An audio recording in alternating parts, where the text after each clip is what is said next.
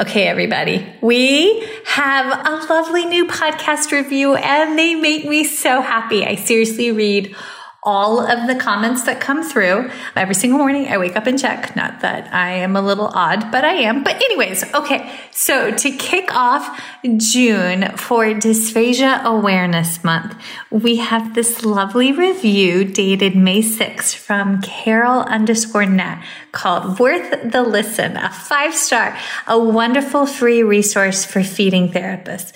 Carol_Nat, thank you. This is Erin and I work so hard to make sure that we find clinicians that are active in the field, researchers that are advancing our field, and interprofessional practice partners to help shape our practice, but also grow it with joy. And somebody that's fun to listen to, somebody that's fun to learn and be a geek with. And yes, thank you. This is a free resource for feeding, but under pediatric feeding disorder, dysphagia is a component of that. So I hope that you enjoy today's super intense, way over 60 minutes long interview with none other than Dr. Amy Delaney.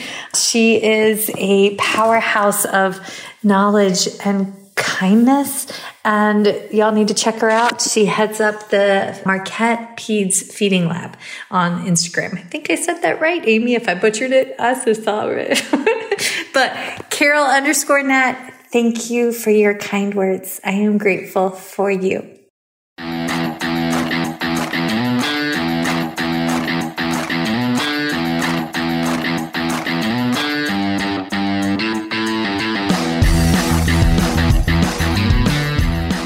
Hi, folks, and welcome to First Bite, Fed, Fun, and Functional, a speech therapy podcast sponsored by SpeechTherapyPD.com.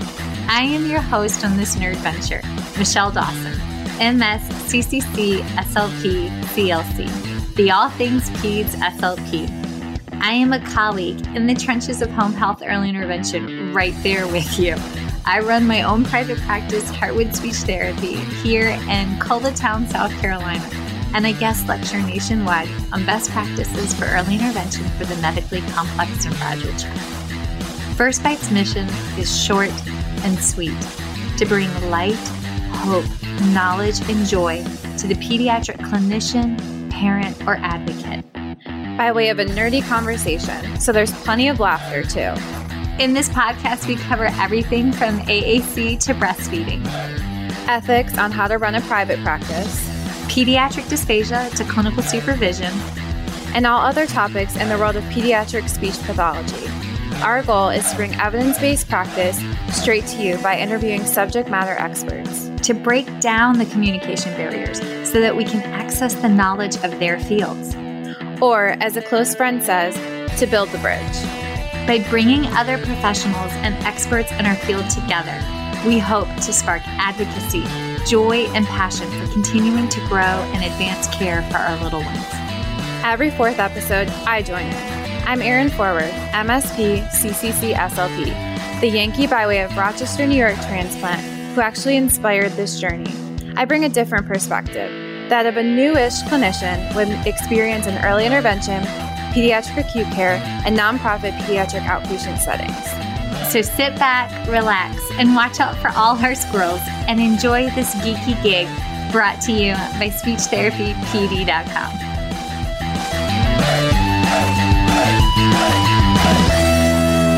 All right, everybody. I am kind of geeking out, and I know that Erin is, because we have none other than the Dr. Amy Delaney, who has written so many research articles and is just this empowered and empowering PFD human.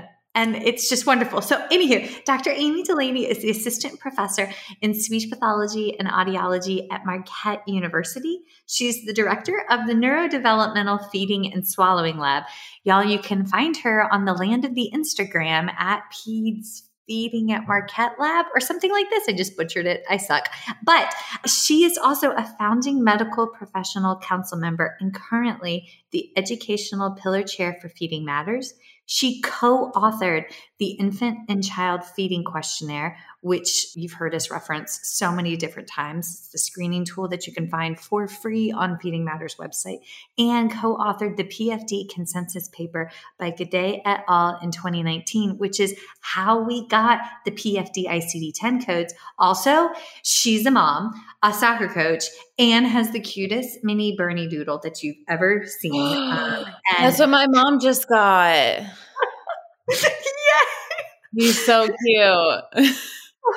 And dogs over here, like, what about me, Aunt Erin? Dog, what you're about beautiful. me? Dog, you're my third favorite dog. Don't forget it. It's okay. It's okay. He still loves you. She literally stood up all pitiful, like I heard Miss Erin. But she's here. Dr. Amy's here with Erin and I. So, hi. Dr. Amy, Hi. thank you for coming on. Thank you so much for having me. I'm truly honored. We pitched this, and then life got in the way, and I had 4 million hiccups, and we had to kick it down the road, her like coming on because, my life was like, bleh, and now it's back together.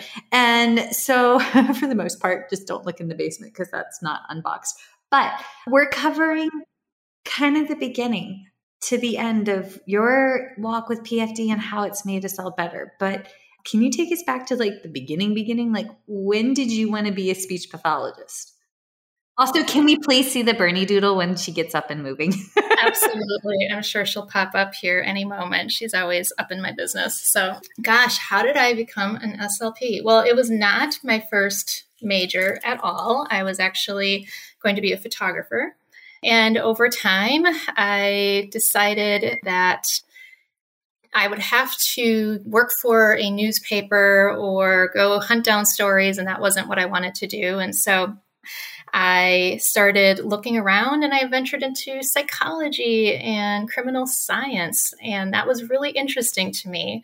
And I think I liked the psychology side of things, the behaviors of individuals, and I stumbled upon an intro course for communication disorders, and I was taking it as an elective and fell in love, and I never looked back after that. So, and I remember sitting in one of my undergrad neuro classes, and this professor says, okay, we're going to talk about swallowing. And Crystal, like, okay.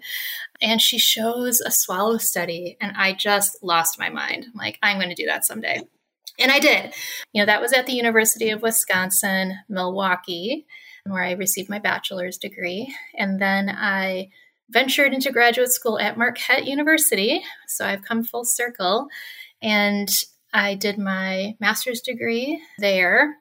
And at the same time, I took a separate placement above and beyond our requirements at Children's Wisconsin, which was Children's Hospital of Wisconsin at the time, in Milwaukee. And I stepped foot into that hospital and knew I was home. And so I knew I'd always wanted to do medical. And I loved my placement at the VA. And I loved my kids at my school placement. And it all just kind of came together when I walked into Children's. And I never looked back from there. I'd never planned on going for my PhD. I was always going to be a clinician. And that's what I was going to do. But, people come into your life that change your journey. And that's certainly what happened when I was at Children's. When I started as a CF, I had a wide range of experiences, and I was exposed to autism and cleft lip and palate and craniofacial disorders and really complex medical kids, motor speech. That was kind of my passion, was motor speech. And one of my mentors at Children's at the time was Bob Beecher. Regionally for us in the Midwest, was very iconic in starting feeding and swallowing work in kids that were really neuroimpaired.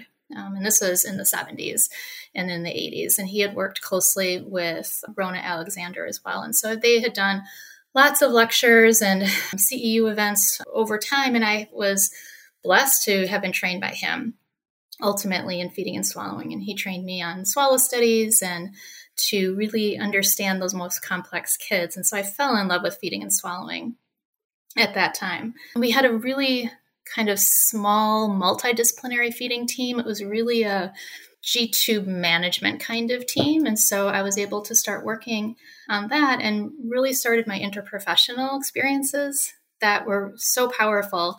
And what happened that changed my journey ultimately was Children's and the Medical College of Wisconsin decided that they wanted to grow a feeding team. And so they recruited Dr. Colin Rudolph, who icon in pediatric GI, and he came and started what is now the interdisciplinary feeding team at Children's. His big step was to recruit Dr. Joan Arvidsson. And so, here I have these icons in the field all around me, training and mentoring me on feeding and swallowing, but really on the complexities of children and the complexities of PFD and dysphagia and how we have to work together and understand each other's roles and experiences so that we can really truly treat our kids, to the best of our abilities. And so I was just blessed to have such a wealth of interaction with these other medical professionals, dietitians, nurses, psychologists, gastroenterologists, otolaryngologists, et cetera. And so just learned so much. And so Dr. Rudolph and Dr. Arvidsson both encouraged me to go back for my PhD, which I just kind of scoffed at. But I was never going to go for my PhD. What are you talking about? I avoided research at all costs in graduate school. And so I started thinking about it and I reached out. My problem was that I wasn't going to move. I needed to keep my job. I wasn't in a position where I could pick up and, go to school. I was married and we had a home and we, family was there. So I was put in touch with Dr. Ray Kent at University of Wisconsin, another icon in our field. He wrote all my phonetics books and motor speech books, in undergrad. And he had a T32 training grant with Suzanne Ellis Weissmer. And they brought me on. I was able to go to Wisconsin, which is about an hour and a half commute from my home. So I commuted and did full-time PhD and continued working at Children's about 20, 25 hours a week. And that's how my journey went, ultimately. It took me 8 years to finish, but I also chose a large dissertation project that I did pretty much on my own for data collection. It's because I never can do anything easily. It always has to be kind of, making it as difficult as possible. But I was also determined to do a dissertation on feeding and on a project that I could take directly to the clinic. I wasn't interested in doing a project just to do a project and, move on from there. And so I made it harder on myself, but it also was the foundation of everything that I'm doing from there forward. Oh my God. You had the dream team. Well, and what's so funny is Dr. Rudolph came and we started developing clinic. And at one point he said, "Hey, Amy, I'm going to have this psychologist, Dr. Elizabeth Fisher. She's going to come in. Can you show her some swallow studies and stuff? Remember, this is a very long time ago. I'm going to age myself, but this was a long time ago." And I said, "Sure, but why do I need a psychologist? Why are we showing this to a psychologist? This was before psychology really was a part of our team." And so I sat down, and Beth and I are still good friends 20 years later.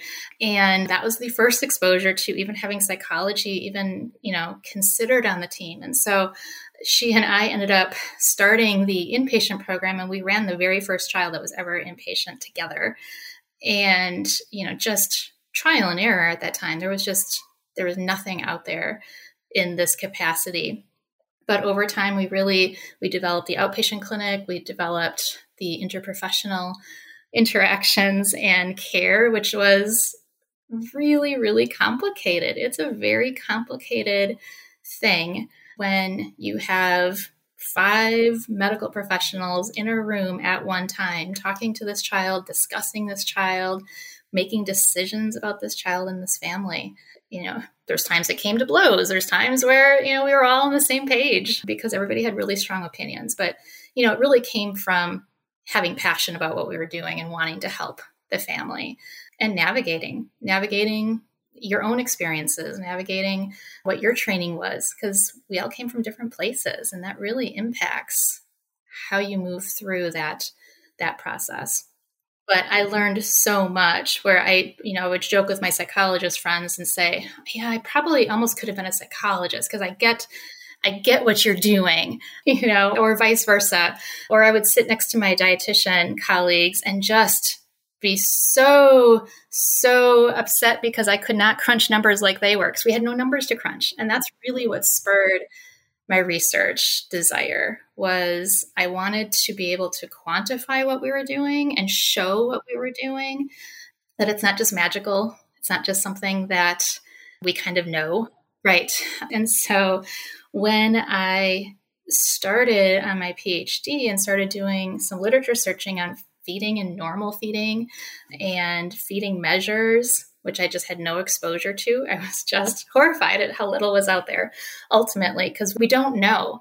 You had Jordan Hazelwood on months ago, and, she said, we have to go back to the source. What's the etiology of what we're doing? And we forget to do that. And we just assume what we're doing is vetted and normed and reliable. And in reality, it's not. We're basing a lot of what we do on very small numbers of children, very small numbers of studies, which were fine in and of themselves, but not a good foundation to being more sensitive in our assessment. Our current issue is we have these wide age ranges of expectations for kids. And so we as clinicians are very concerned about identifying kids too early. We don't want to, be an alarmists. But we also know that the kids that we end up getting at 1 and 2 had PFD in the first year of life. Nobody felt comfortable or confident to recognize that or identify it. They'll get over it, keep trying. They'll figure it out. They don't want to do it because they have older siblings. Whatever that is, whatever that kind of mantra is, it's just false. And so my whole passion for my research is to identify feeding norms and age-appropriate feeding, which is part of the consensus. We can talk about that later. But what is age-appropriate feeding? And not to, put check marks on every single thing that we do, but we have to have sensitive and discrete norms so that we can feel confident identifying these kids and treating them earlier and hopefully eliminating some of these long-standing disorders that become very difficult to treat ultimately. I always think about it in the way too that with our younger kids, I think to your point, when we see them later, we don't understand how they evolved to where they are at that point. And then we don't always know what strategies they use themselves to get there. And so if we are able to identify it earlier, our job can then be to help that child and that family develop in a way that works for them. Because then I think we were met with, this was working for us, and here's what I come from in my place, and it's harder to meet there because so much of what we do is supposed to support them, and kids may never be age appropriate, and that's okay, but how do we help them be functional for what works for them with the understanding of what is age appropriate? Because we all develop these the strategies for what works for us based on our differences. I have OCD and think way too quickly and move a million miles an hour. And it works great in some areas and not great in other areas. But I've developed that because I've had so much support from the people around me. So really, if we can identify them earlier, we can just support and help the caregiver build confidence that it may not look like what this other caregiver is doing with their child, but it works for you, and have confidence in that, because these poor caregivers going on social media, I don't know how they navigate any of that. So how can we make them feel empowered to know what's right for their kid? Okay, wait. Erin's a psych major. Erin I love psychology too. So like attachment at birth and feeding are so because OTs, I think, because they came from the psychology world, they have a better they dive into that world with more confidence. Whereas we play a role in psychology also, we just get a little scared, I think. We develop attachment by labeling things for parents and helping them understand their kids. Yeah. And that's where we all have our roles, and that we need to understand, what that background is so that we can help facilitate that attachment or understand where that went wrong early on. And I think, Erin, you made a couple really good points is, early on in the literature that we do have, children struggle very early. It's usually not some event that has happened and all of a sudden it's so obvious. And so our kids that are born premature with congenital heart disease, with, a genetic syndrome, we're on them from the beginning. We're monitoring them. Not that that makes that easier or that we, have better care for them, but eyes are on them. We're looking for red flags. The kids that I have I have equal passion for is our term healthy kids that we're not expecting. Those are the kids that fall through the cracks because we're expecting them to just figure it out over time. And small things happen in that first year that it may be a red flag. It might be something that we can do something about if we have the opportunity. But, I think people get a little nervous when we talk about age appropriate and norms that we have to check all these boxes and kids have to fit into these boxes. And that's not the intention. The intention is we have to figure out who these kids are that are struggling and then put them into their own category and help them to maximize whatever their feeding potential is. And it's going to be different for everybody. It's not unlike when children should be walking or talking or having a pincer grasp. We have norms for these things for a reason. We have to have some threshold that we can identify children and then go from there. They may not ever be age appropriate, and that's fine. But we have to use those guidelines so we can get our hands on these kids. Otherwise, we don't. One, there's a precedent already. The National Down Syndrome Society has a chart that compares and contrasts the norms you were talking about, the typical age of acquisition and mastery for walking, talking in 2 words, talking in a sentence. Like they have that skill. And then they compare and contrast with the known developmental ability levels for most children with Down syndrome. And that I find to be such an empowering tool for caregivers because then they can compare and contrast on developmental skill acquisition for other children that have the same genetic condition as their child. And there's variation within that chart. It's something to kind of start us with. But my follow-up thought is a question that Erin and I have had and some feedback that maybe not feedback, but pushback that we have received on the ability of a speech-language pathologist to actually diagnose pediatric feeding disorder. Because when we look at one, if we incorporate the screening tool to actually start screening, and folks, if you're not familiar with what we're talking about, if you get on Feeding Matters website, they have a 6 questionnaire, and it only takes just a matter of minutes to go through, and it captures individuals that are at risk for a pediatric feeding disorder. That 6 questionnaire screening tool is not a diagnosis tool. It's a screener, right? Just kind of like something that we could incorporate within our Child Find within the public schools, or as part of, in South Carolina, we've started incorporating it into the early intervention, like where patients come into EI, that screening tool can be utilized, right? But if we go through the screening tool and then get to the point of the eval, because PFD has those 4 domains, we've had colleagues push back and say, I can't give a PFD diagnosis because there's nothing in the medical, or there's nothing, I can't talk about the nutrition. No, we can. So help. I know. Okay, y'all can't see it, but all of us are kind of stimming right now in excitement. Okay, so I want to make a comment about the Down syndrome population profile, and then I will jump back to the diagnosis. You're exactly right, where we have some populations of kids that we treat that have more consistent characterization.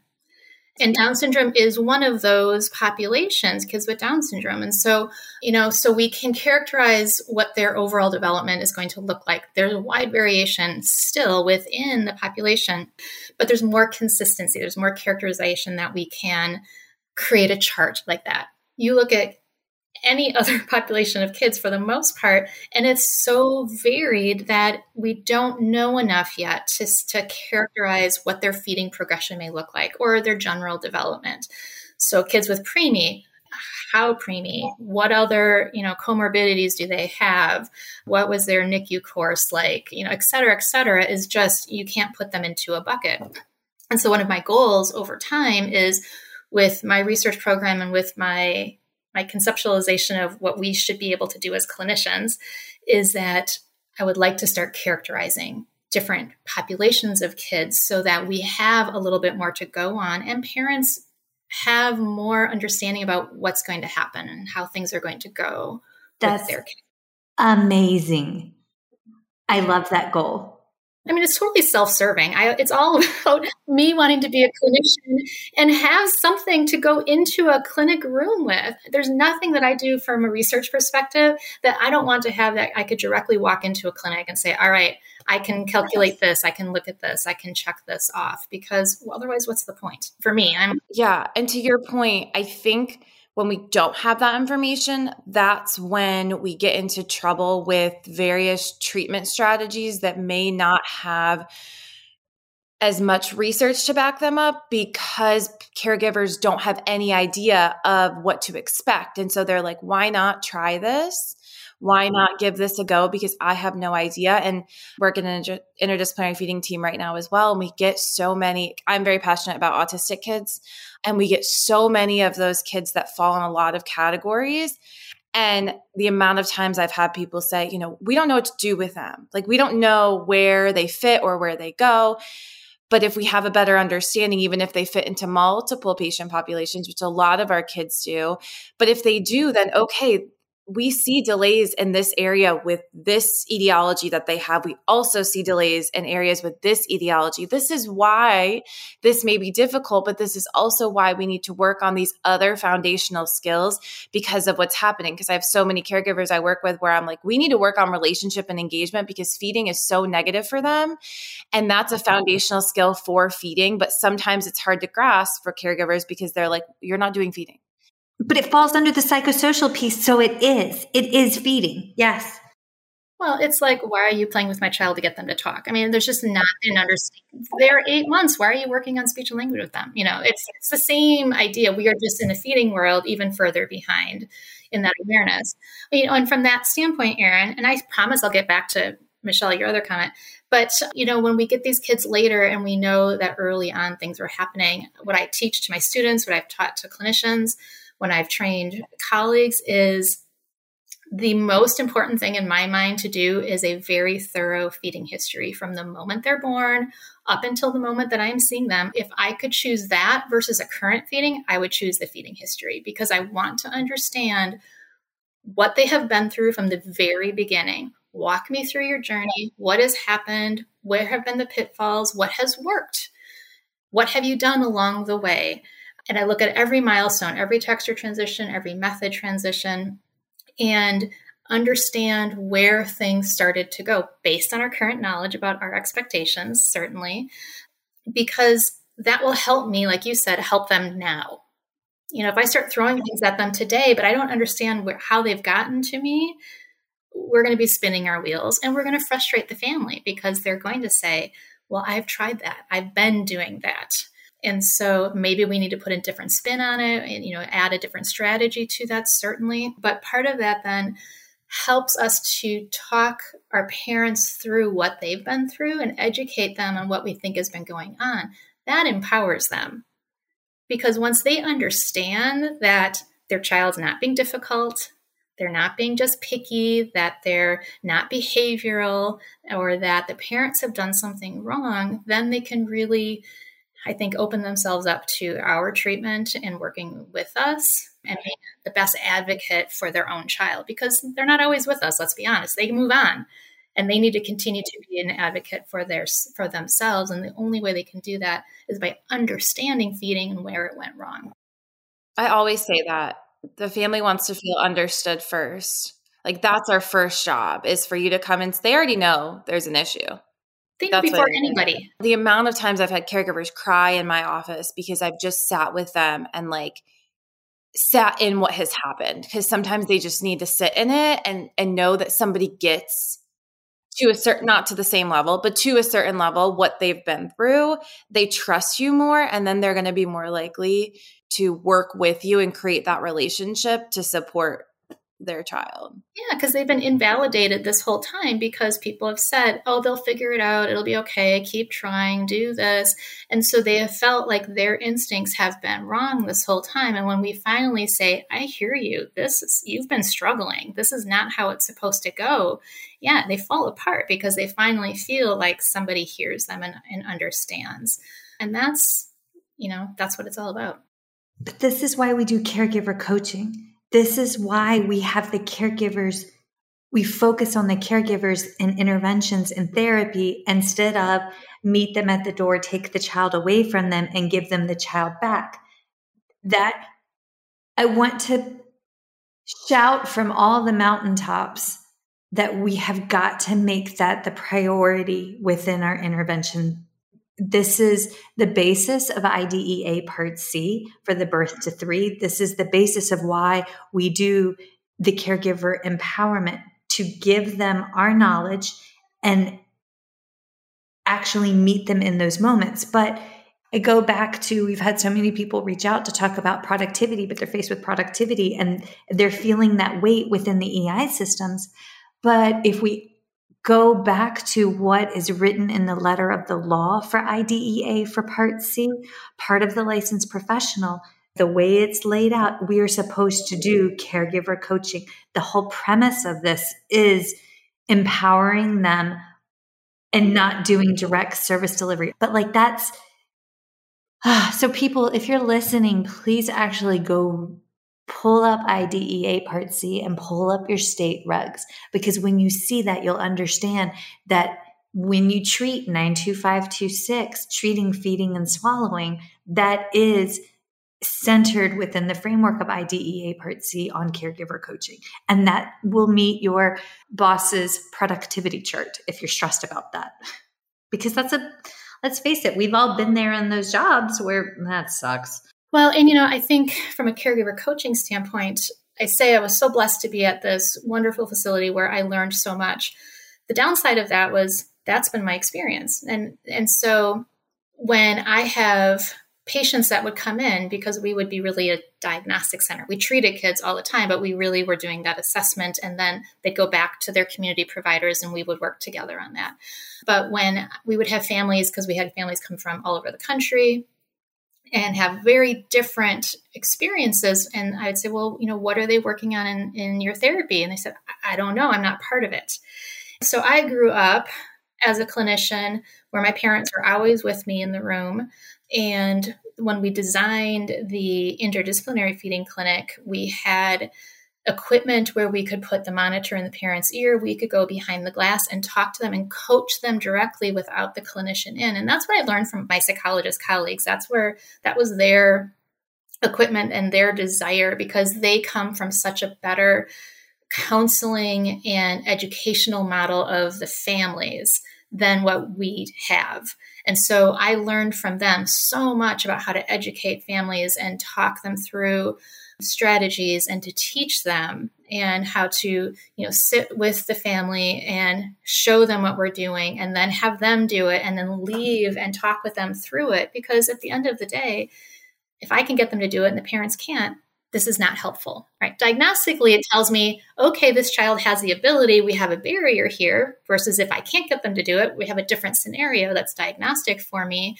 But if I want this child to learn to eat, they have to be able to practice this at home. And if they won't do it for the family, they're not going to practice, or they're going to practice in a negative way, and we're going to lay down negative feeding behaviors. But then that means that we as clinicians have to know typical developmental norms, as well as how to engage in adult learning, because that's us being able to teach the caregiver is, do we know adult learning strategies? And honestly, I did not have that exposure, nor was I taught that in school. And that's kind of scary. Yeah. I mean, if particularly in the pediatric population, we're treating the family just as much as we're treating the child. And we rely on them, more so from a feeding perspective than maybe speech or language. But we are relying on that family to carry through the strategies that we have identified as being helpful or facilitative or whatnot.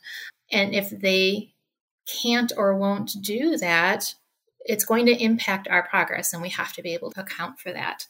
But we also, like you had said, we need to understand development. We need to understand nutrition. We need to understand medical. And so kind of bringing that back to the previous comment about, can we diagnose PFD and can we talk about nutrition and medical and psychosocial? Heck yeah, we have to be.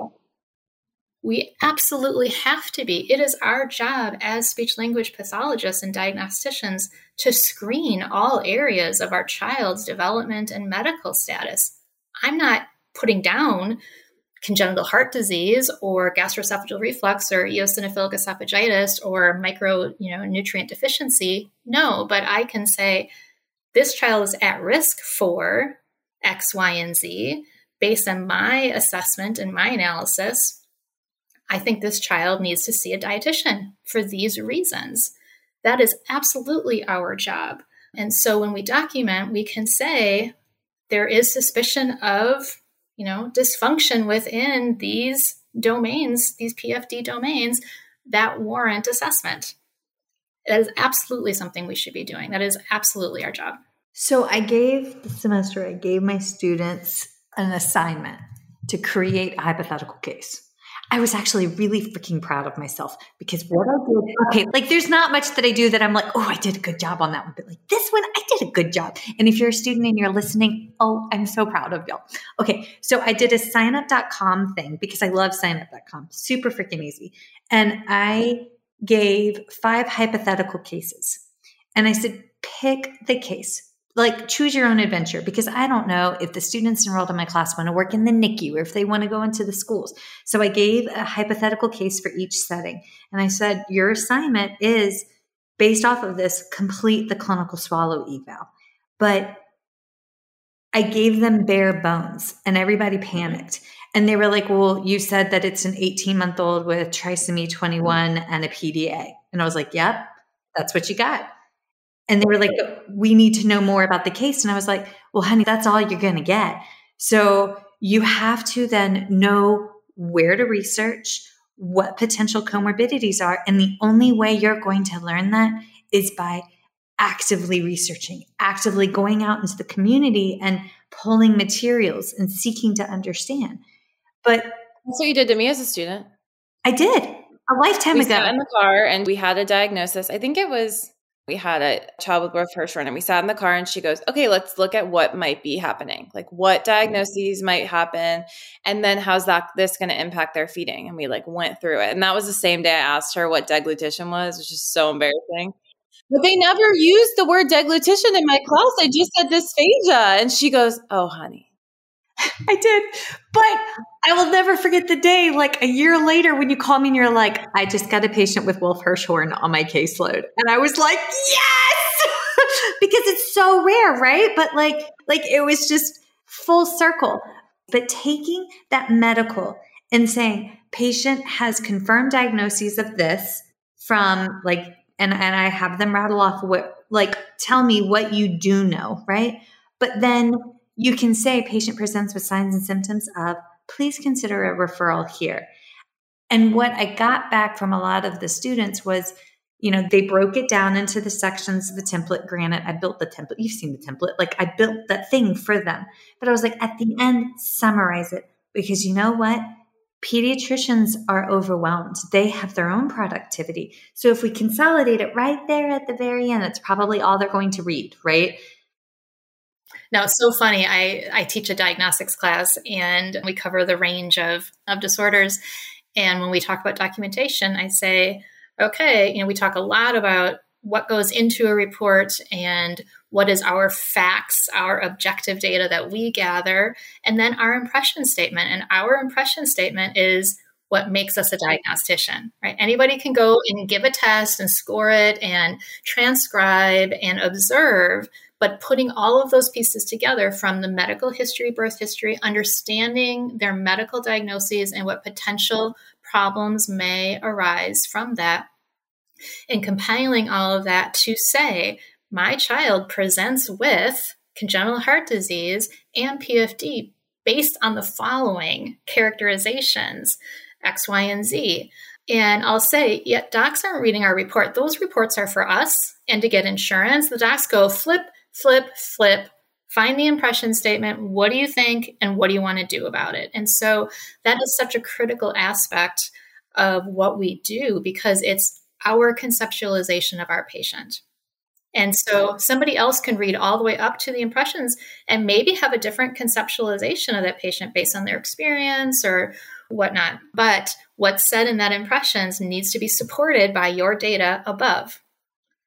And so part of that then is understanding the medical parameters and the etiologies, understanding the nutritional expectations and red flags, understanding parent-child interaction and behavior and cognitive development and how that all plays a role in what we're looking at in the feeding skill domain of safe, efficient, age-appropriate. And then within age-appropriate, texture progression, method progression, seating and positioning, feeding strategies, self-feeding, and oral motor skills. Those are what we are assessing, and we have to understand how these other parameters are impacting what we do. Because we may look like they have delayed texture advancement, but maybe it's actually because they have an EOE or a tracheoesophageal fistula status post-surgery and a stricture, and they have stopped solids. So, and that's part of the diagnostic workup. I can report that they stopped eating solids. And do I assume it's because they lost their chewing ability? Well, no, maybe. I mean, that's certainly a possibility. But if I go back in and know that EOE or tracheoesophageal fistula, with an esophageal motility disorder and is likely to have a stricture and then likely to have esophageal dysphagia for solids, that's important to know. Literally the podcast I'm listening to right now, Bow Sound. I love them. Okay, Nasafgan.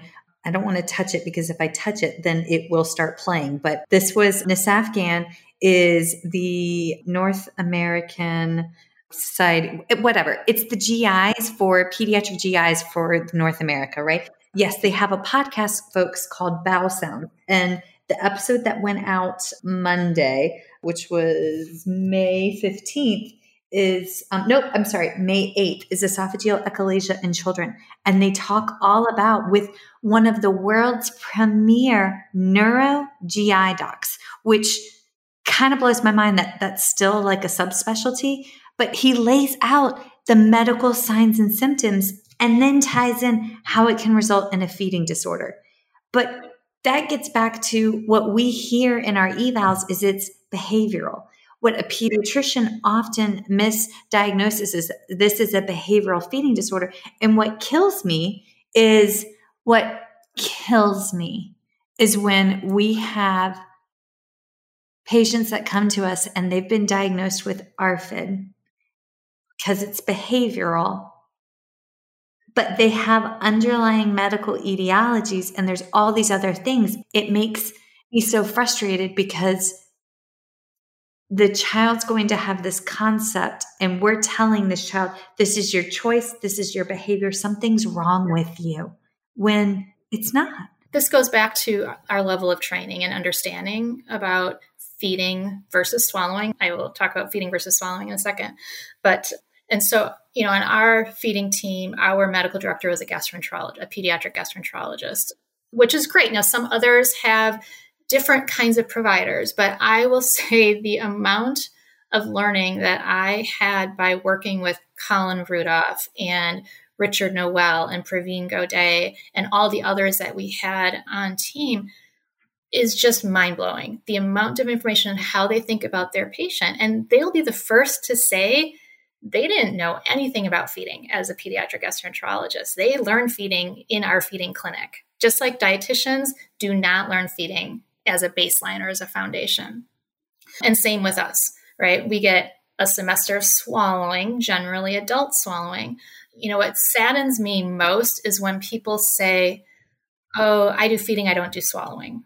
Or I do swallowing, I don't do feeding. It's the same thing. Well, what I say is, let's just clarify that by saying you don't conduct instrumental swallowing evaluations.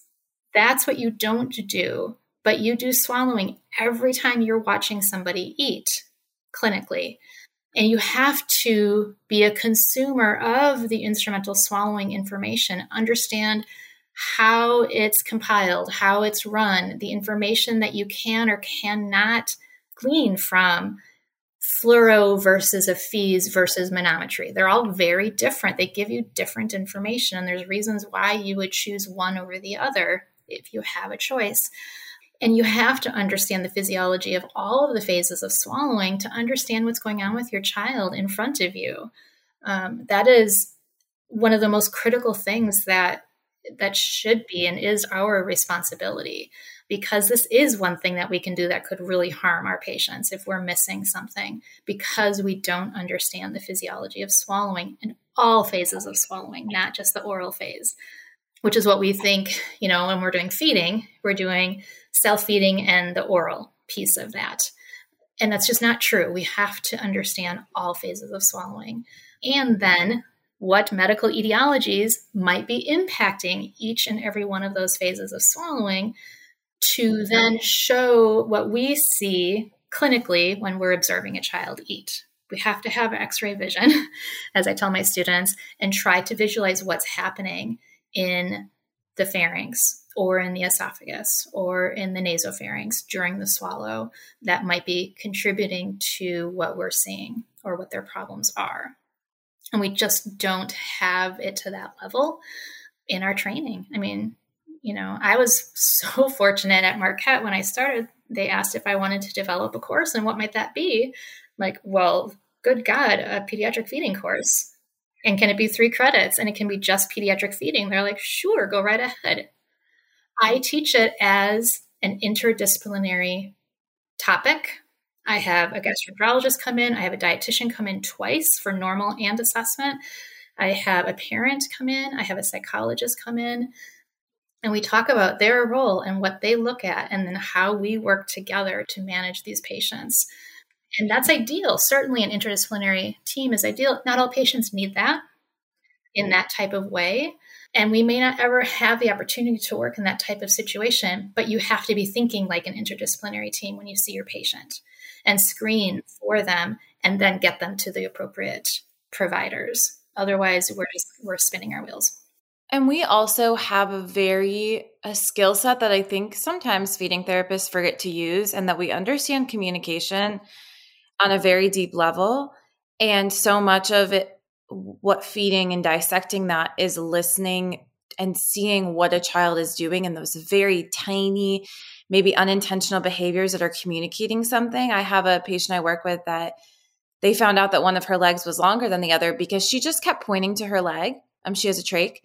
And mom just is so in tune with her and just listened to her and was like, something's going on. And recently she's been pointing at her throat. So we're worried about something esophageal, but we understand that we are the people that can really sit and see these minute changes in behavior, which is communication, to be able to understand when maybe a strategy we're using isn't being responded to very well, or maybe they're giving us new information. And so that I always say, you may say you're a feeding therapist, but you should always keep your communication speech language hat on, because that is so valuable in everything that we do.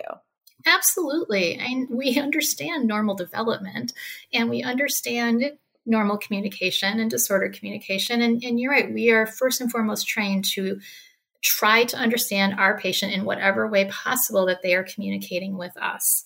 And if it's a facial grimace during a swallow, or it's them saying, this is uncomfortable, don't feed me, both of them are equally as powerful and meaningful.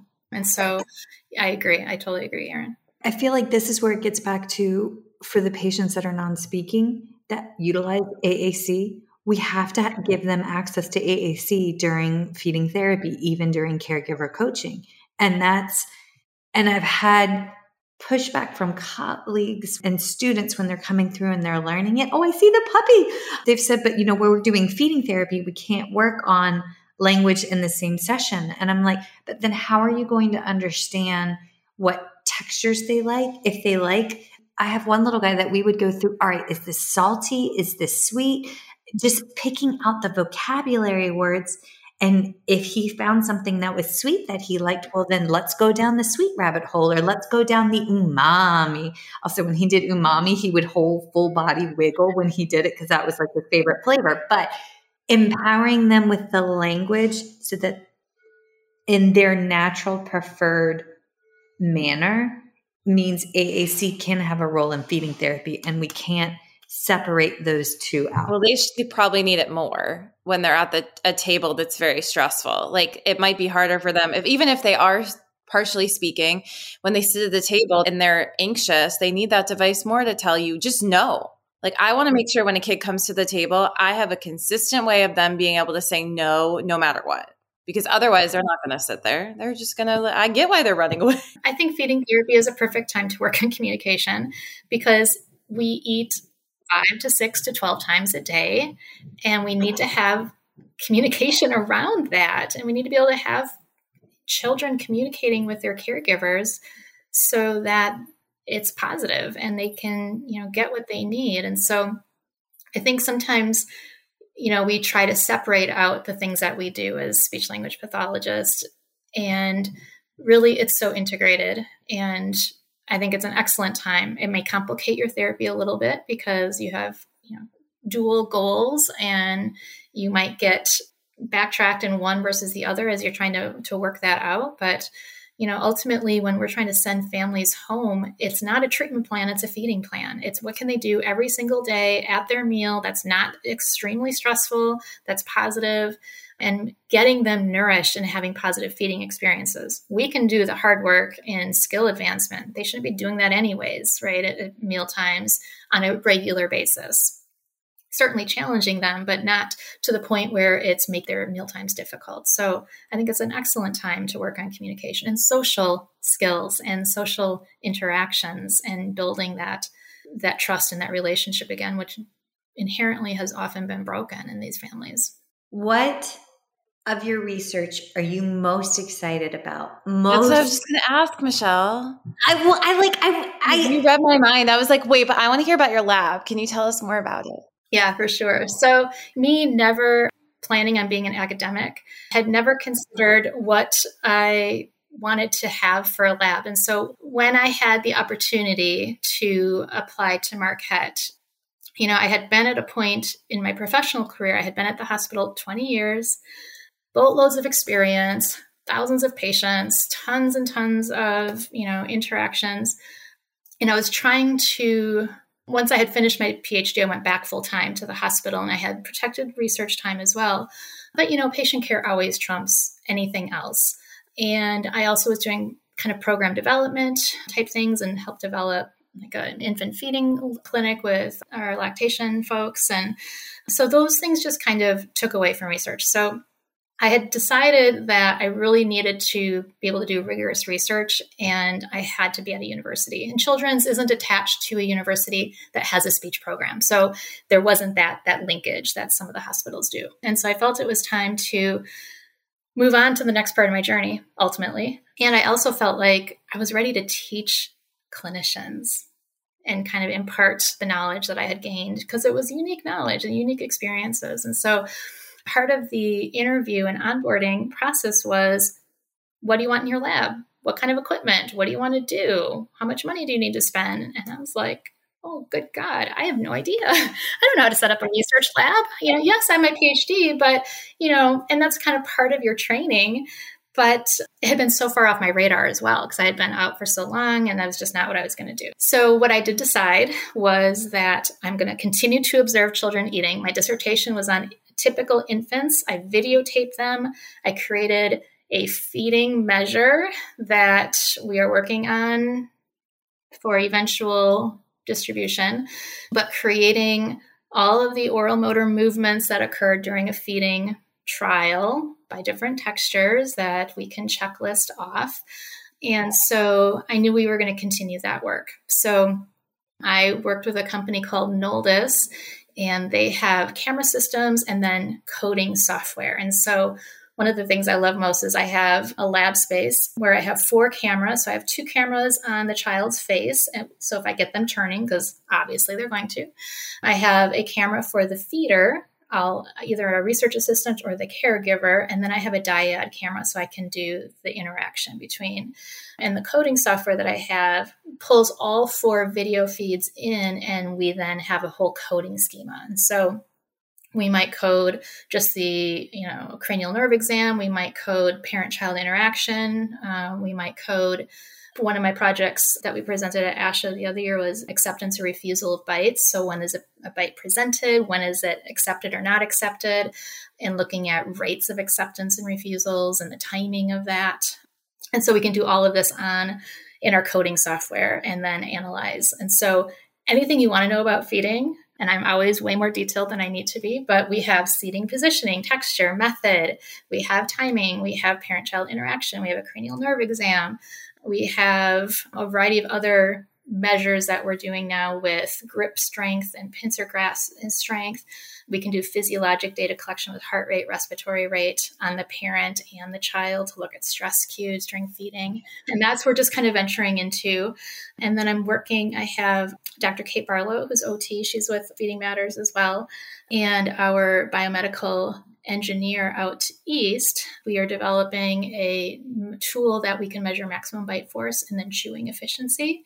So we can start looking at norms for these and how that correlates to texture and grip strength and a whole host of other things. So, my path has very much become what is age appropriate, with the distinct intent to simultaneously capture all of these same data on kids with prematurity, kids with genetic syndromes, kids with complex medical, like congenital heart or complex airway, and characterize them on all of these measures. So one, we have a comparison of typical kids from 4 months to about 4 years.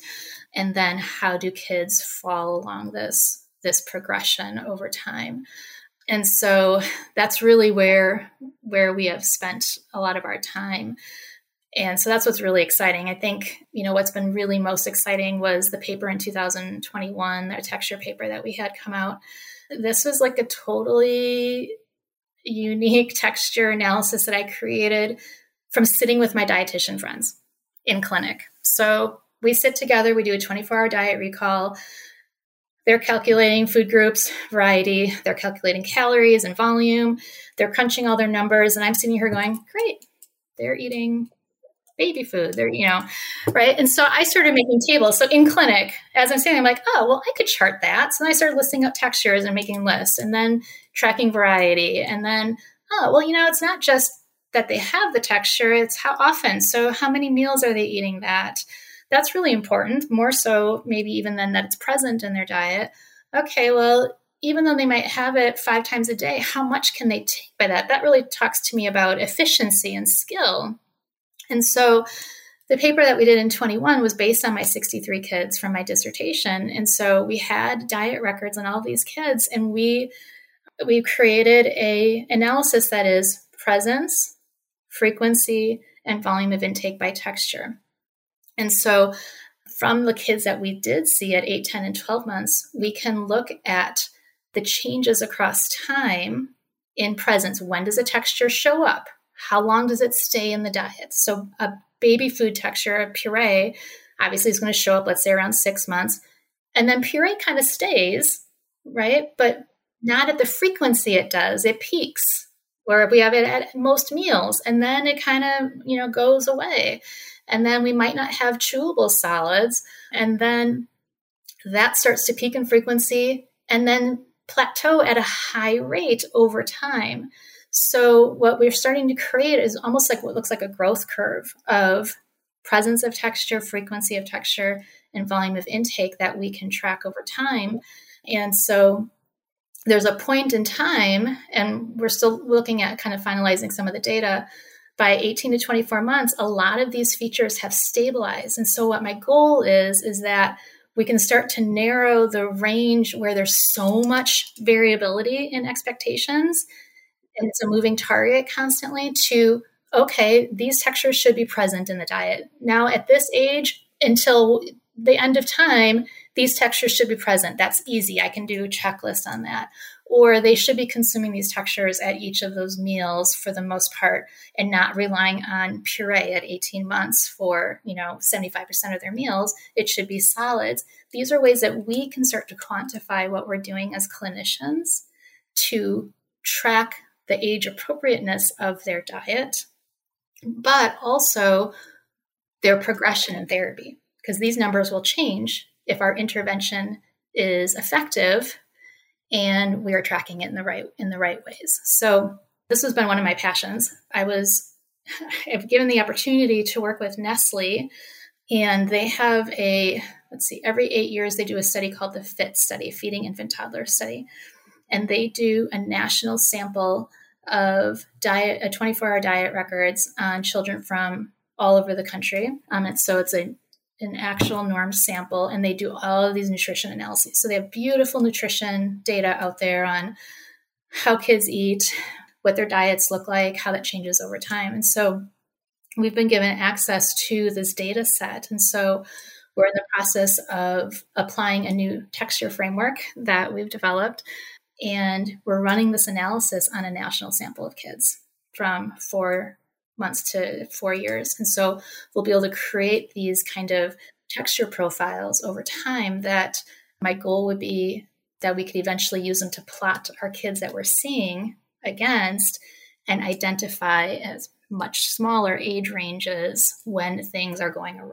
And we can track and kind of quantify what their diet looks like and how that might change over time during our intervention. So that's a huge project that we've been working on. And so we will couple that then with the actual oral feeding observations and skills and how that supports that.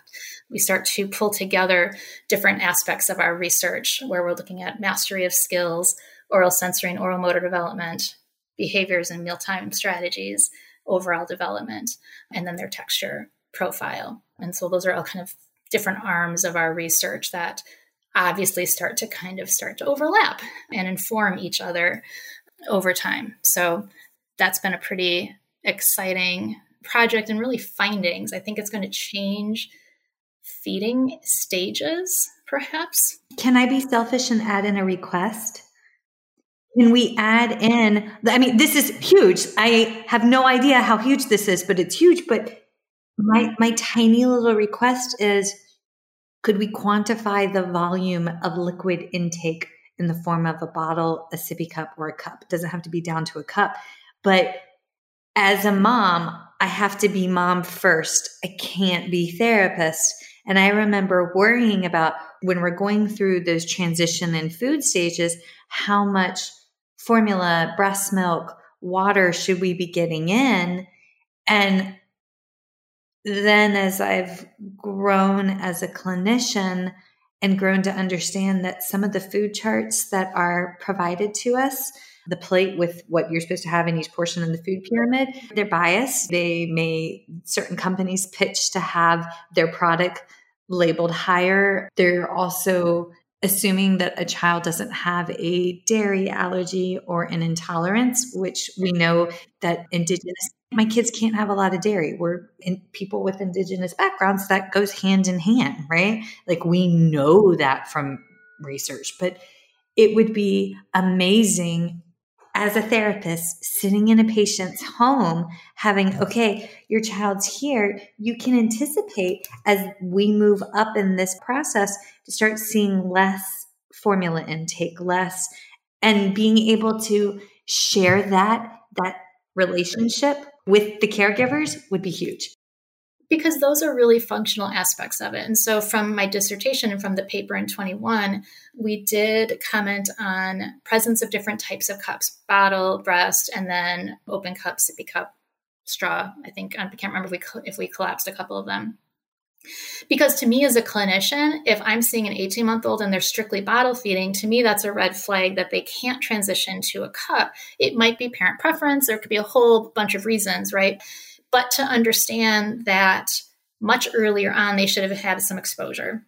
And so a lot of what we're trying to also do is just to create better guidelines for parents and for caregivers and pediatricians, because a lot of these things could be handled early on. If we say, they're really struggling with that open cup, let's give them a spout cup.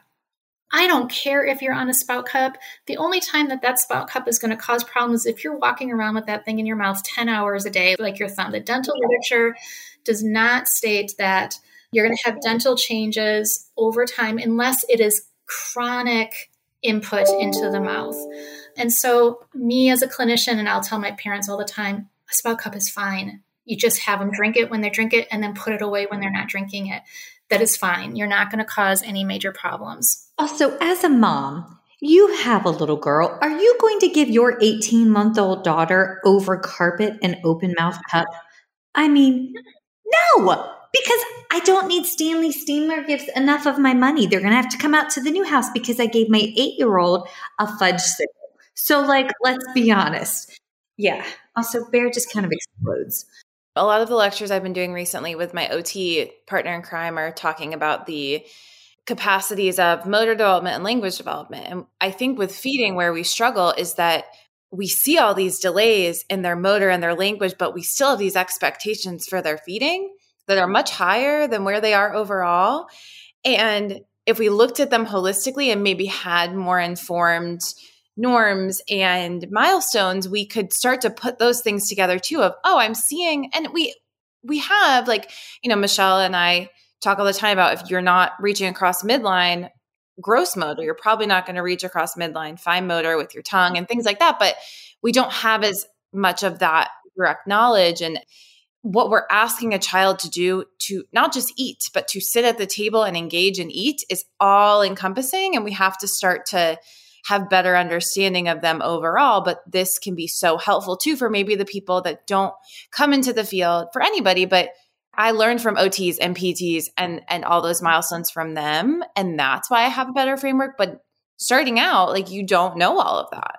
Yes, but you engaged in interprofessional education. You sought that out, which not everybody knows to seek that out. Some people are told not to seek it out. And then some people, they don't have the time built into their day, or they're isolated. And I mean, they're in facilities where they just don't have people around them. And that's the problem, where we put CFs out into early intervention by themselves with no support, right? I have Michelle, but that was me. Yeah, but you have to really be persistent and confident to be able to go and understand that you need this information. And from a feeding perspective, what are the readiness skills for solids? Sitting, head control, reaching, right? These are things that we've seen. There's not a ton of literature that really directly connects that, but that's our general working concept, right? But what we don't really know in the early stages, up until, again, 4 to 6 months until 18 to 24 months, every developmental domain is dramatically changing over time. And there's so many moving parts. And this is why this age range is the least studied, because it is freaking complicated. It's hard. So we have to consider each of those developmental domains when we're looking at feeding. So, interesting, Erin, that you were commenting on the motor aspect. So I collect motor milestones for my kids, and we'll do more motor assessment when we have them when we actually get kids in lab finally, because that'll be a frustration I'll talk about.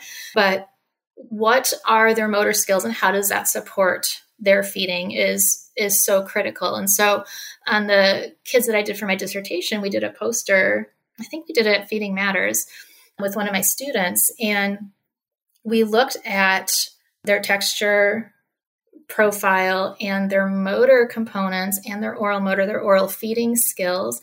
And what we did was, we always group our kids by age. So I had kids at 8 months, 10 months, 12 months. Okay, great. So then we said, well, okay, let's regroup all these kids based on their motor status. So regardless of their age, let's put the kids that are walking into a group, kids that are sitting into a group, and kids that aren't into a group, and create these unique groups. And then the other aha was, well, gosh, their experience with textures is all over the place. There's a lot of variability based on what parents have done and what they've been told. So one child may have had 3 months of solid food experience, and one child may have had 2 weeks. How can I compare them? So we regrouped them by the experience in their textures, and we compared them in different ways. So they had groupings of experience, like 10 weeks or more experience with the texture, 0 to 2 weeks, that kind of introductory phase. And then we looked at their nutrition. So what was their intake by nutrition? And it was just really fascinating to look at how the trends are different based on experience, almost more so, and followed by motor and then age. And so experiment within this category at a greater level, because it was not on the radar when I had collected the data initially. So I didn't have the level of information that I really needed at the time to be robust in the study. But in our little kids, there is likely with motor learning, there is periods of time where we should have certain expectations for our kids for feeding and not for others. So if they're 12 months old and I'm saying, here's my checklist, oh, well, they should be eating solids. But if we don't say, well, when did you start offering these? And they say, oh, 2 weeks ago, my expectation is different than if they've started it 3 months ago. And we do as clinicians think about that, but we don't take that into so much consideration when we're assessing our children. I have a question. When you say experience and exposure, I've had caregivers ask that question. Well, I gave it to them. How come they're not wanting to do it again? And my caveat is how many experiences? If you've exposed them to it for 2 weeks, but they've only seen it once a week for 2 weeks, that will influence their exposure. If I only gave my typically developing children, they're a little quirky every once in a while, Brussels sprouts once a month, and then expected them to eat it. Like, you see what I'm saying? Like, no, this is exactly it. It comes down to semantics too. And a research colleague that where we're creating this new texture framework to do this analysis on the national sample, we have had long conversations about introduction, exposure, experience, right? So when is it first introduced? That's your start point. And then your experiences from time A to time B, but how much practice have you had? So you think about learning piano, right? Oh, I first started playing piano 3 months ago, and today I am playing piano, but I practiced it once versus I practice it every single day. Changes my thought about, can you learn to play piano or not? Can you learn to chew or not? Depends on how much practice. And that's where that kind of texture analysis comes in too, of that's great, you have this texture in your diet and that's appropriate, but how often are you eating it? Oh, we offer it to them once a week versus 3 meals a day is very different, right? So if I say I have an 18-month-old and they have liquids, purees, and chewable solids in their diet, and we're like, great, that sounds really appropriate. And then they say, yeah, well, they eat that chewable solid once a day. I'm like, okay, that seems a little delayed, but okay, maybe. And then how much? Oh, they take 1 bite, right? That's a very different 18-month-old profile than they eat chewable solids at each of their main meals. It's the majority of their nutrition is made up by that chewable solid, and they're drinking their non-formula nutritious beverage. That's a very different profile than the former, right? And so that's where thinking and analyzing the diet and what they're doing can give us such insight into what's happening and how that then influences their skills and abilities. I had a little boy that I worked with a OT. The dad just wanted us to get him to eat. Just make him chew it. Just make him chew it. We were probably 22, 24 months, autism. They were working on getting him evaluated for autism. I think we ended up getting the diagnosis before I left. I kept coming back to, but what are we doing to expose him to this in a friendly, positive, no pressure manner? And Dad says, well, we put him in the high chair once a day and we force him to eat it. And so we had to remove all the negatives, get rid of the high chair. But what you're talking about is, in my head, when I'm translating into therapy, systematic desensitization of exposure, of just having it present without pressure, without the forcing it on them, but just maybe presenting it in like a fun way. Like Erin is the queen of painting with textures and playing and like, oh my God, like making a joyful hot mess, but like You're like, yeah, accurate. Well, I have parents come in, and this is where too, it's our role as well to talk to the caregivers about how they eat. Because we'll have parents come in and like, I want them to eat carrots. I'm like, oh, how often do you give them carrots? We never give it to them because I don't like carrots. Well, then why is that a goal? Well, right. But that's our job to understand that because parents aren't thinking in that way. They need to eat more vegetables, but I don't eat vegetables because they, make me gag, but I need them to eat vegetables. So it's understanding even the caregivers. What do you eat? How do you eat? Where do you eat? What's your variety? How do you guys cook? What do you make? What are your preferences? What are your allergies? What are your restrictions? Because that continues to alter then what are reasonable goals for our kid. We got to set them up for success. And if we're going to give them carrots, but the parents never eat carrots, we will never meet our goal and we will lose our insurance. Okay. So we're so far over on time, but that made me think of a thought. Dr. Zimmerman, Dr. Emily Zimmerman, she's in Boston I can't remember the name of the school, but she's in Boston. And she has a coworker that she told me about that works with caregiver eating disorders and the prevalence and how it shows up as a pediatric feeding disorder based upon the caregiver's eating disorder and their relationship with social media, which I just found to be fascinating. But in retrospect, I've had patients whose caregivers had eating disorders that they disclosed to me in the course of working with them in their home. And then it made sense why this child had certain presentations, right? Yeah, we have to understand what's happening in the home to make reasonable goals for our kids. And we have to understand that the goals the parents or caregivers are asking aren't sometimes legitimate because of how they eat. And so that's part of that education as well. And so it is, if a child hasn't been exposed or has had consistent negative exposure to food, or have had one exposure and not again an exposure for months and months, I tell parents they will never eat the food if it's not put in front of them.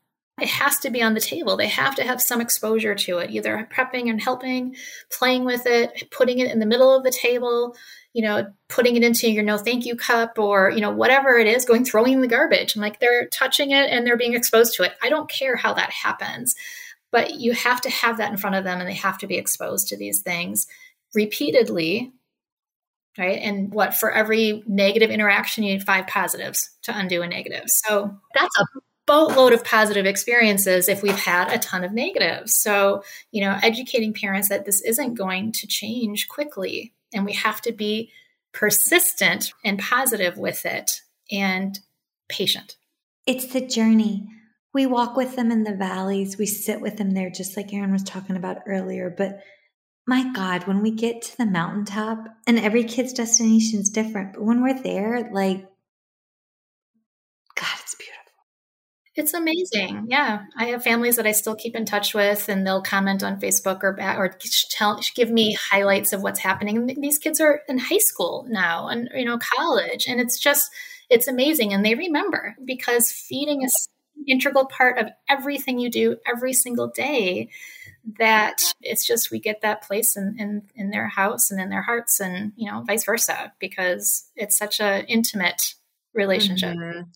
I had a mom text me last weekend and she was like, it's a birthday. And she goes, I remember when vividly you sat in our living room and you said, she's in there. Like she has a sparkle. And she goes, I never forgot that. And I'm finally starting to see her personality. And I just want to thank you for continuing to advocate that she was in there. And I was like, yeah. And, we have to give that to families because if they get stuck in the weeds and they can't see those small changes. And I have a parent that comes and hands down, regardless of the information I impart to my students, hands down, Pamela Knight, who's one of my former caregivers that I had treated, she comes in and talks about her experience. And she said, and they love that most of anything in class.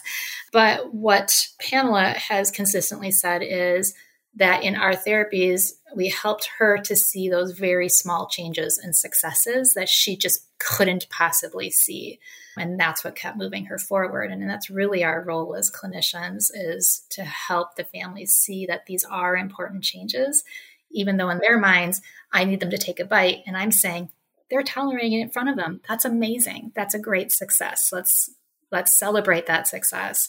And then we'll get there, but that's like 8 steps down the road, right? Breaking down into such small baby steps is so critical, and helping them to understand that is a success. I have them make a calendar sometimes of like all the positive things that have happened, which I don't feel like they all always do it. So now as you were saying that, I'm like, you know what? I'm going to buy calendars. And when they come into my session, we're going to write the good things that happened that week so that they have to talk about those good things and then they can keep it with them.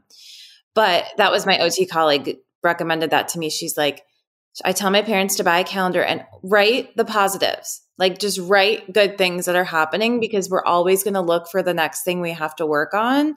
But let's remember like that day when he licked the ketchup from the tray. Like that's a pretty great day. That's something to celebrate. Absolutely. You guys got me in my feels.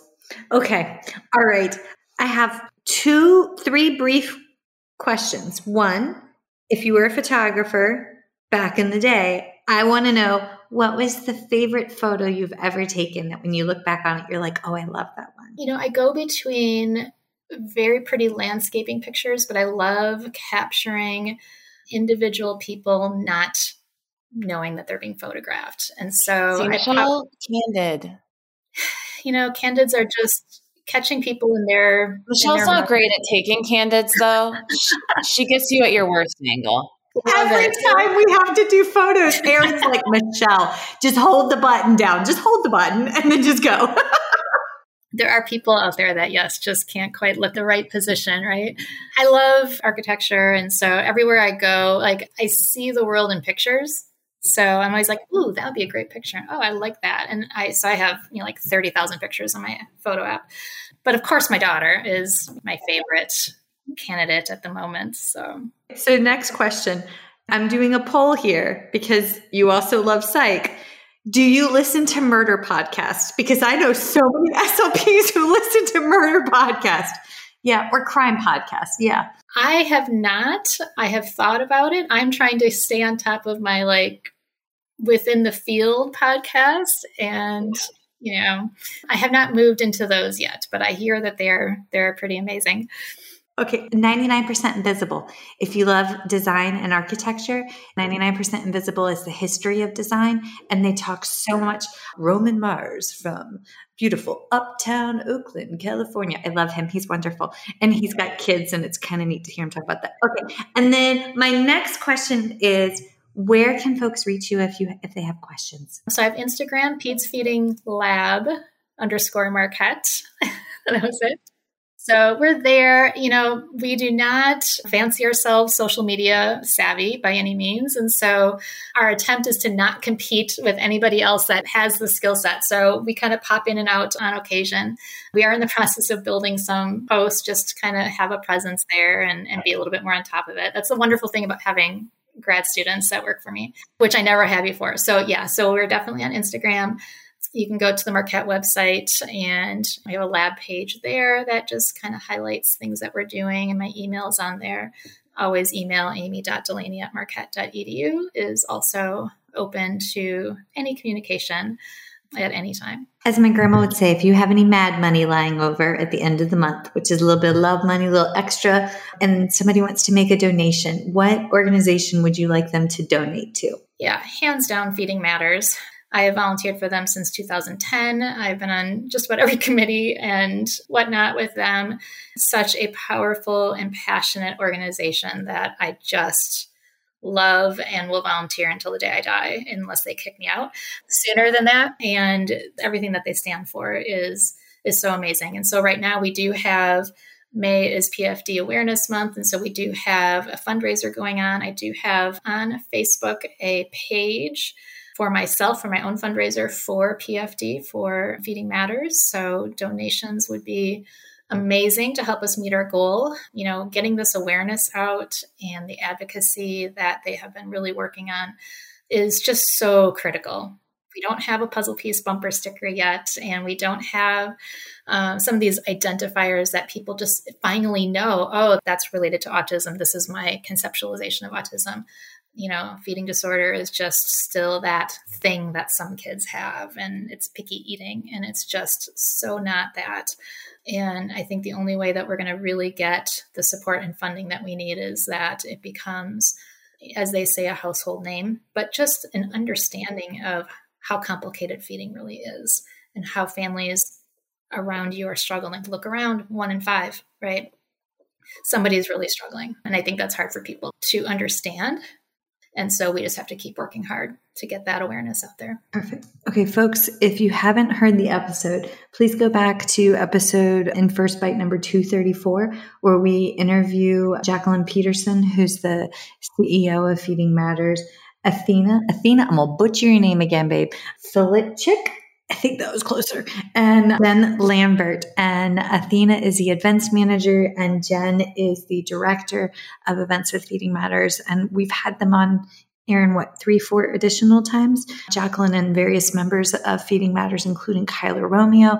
And so we love them. Highly recommend you go back and check that episode out so you can understand how Feeding Matters has given us this foundation for what PFD is and how they're drop kicking us forward at expedited rates of speed with joy. So thank you, Amy. Thank you for coming on. Thank you so much for having me. It's been a blast, and I'm just honored to be here. So thank you. Thank you. Thank you. Feeding Matters guides system-wide changes by uniting caregivers, professionals, and community partners under the Pediatric Feeding Disorder Alliance. So what is this alliance? The Alliance is an open access collaborative community focused on achieving strategic goals within 3 focus areas: education, advocacy, and research. So who is the Alliance? It's you. The Alliance is open to any person passionate about improving care for children with a pediatric feeding disorder. To date, 187 professionals, caregivers, and partners have joined the Alliance. You can join today by visiting the Feeding Matters website at www.feedingmatters.org. Click on PFD Alliance tab and sign up today. Change is possible when we work together. That's a wrap, folks. Once again, thank you for listening to First Bite, fed, fun, and functional. I'm your humble but yet sassy host, Michelle Dawson, the All Things Peds SLP. This podcast is part of a course offered for continuing education through SpeechTherapyPD.com. Please check out the website if you'd like to learn more about CEU opportunities for this episode, as well as the ones that are archived. And as always, remember, feed your mind, feed your soul, be kind, and feed those babies.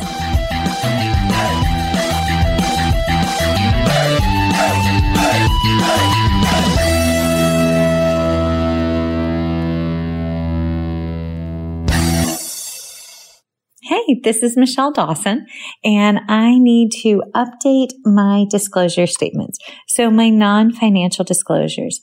I actively volunteer with Feeding Matters, National Foundation of Swallowing Disorders, NFOSD, Dysphagia Outreach Project, DOP. I am a former treasurer with the Council of State Association Presidents, CSAP, a past president of the South Carolina Speech, Language, and Hearing Association, SCISHA, a current Board of Trustees member with the Communication Disorders Foundation of Virginia, and I am a current member of ASHA SIG 13, SCISHA, the Speech Language Hearing Association of Virginia, SHAV, a member of the National Black Speech Language Hearing Association in Basel, and Dysphagia Research Society, DRS. Additionally, I volunteer with ASHA as the topic chair for the Pediatric Feeding Disorder Planning Committee for the ASHA 2023 convention in Boston, and I hope you make it out there. My financial disclosures include receiving compensation for First Bite podcast from SpeechTherapyPD.com, as well as from additional webinars and for webinars associated with Understanding Dysphagia, which is also a podcast with SpeechTherapyPD.com.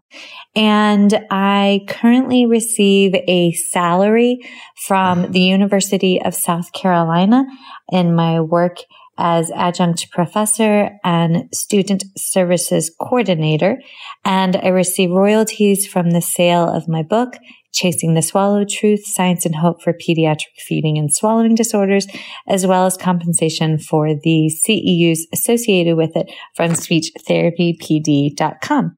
So those are my current disclosure statements. Thanks, guys. The views and opinions expressed in today's podcast do not reflect the organizations associated with the speakers and are their views and opinions solely.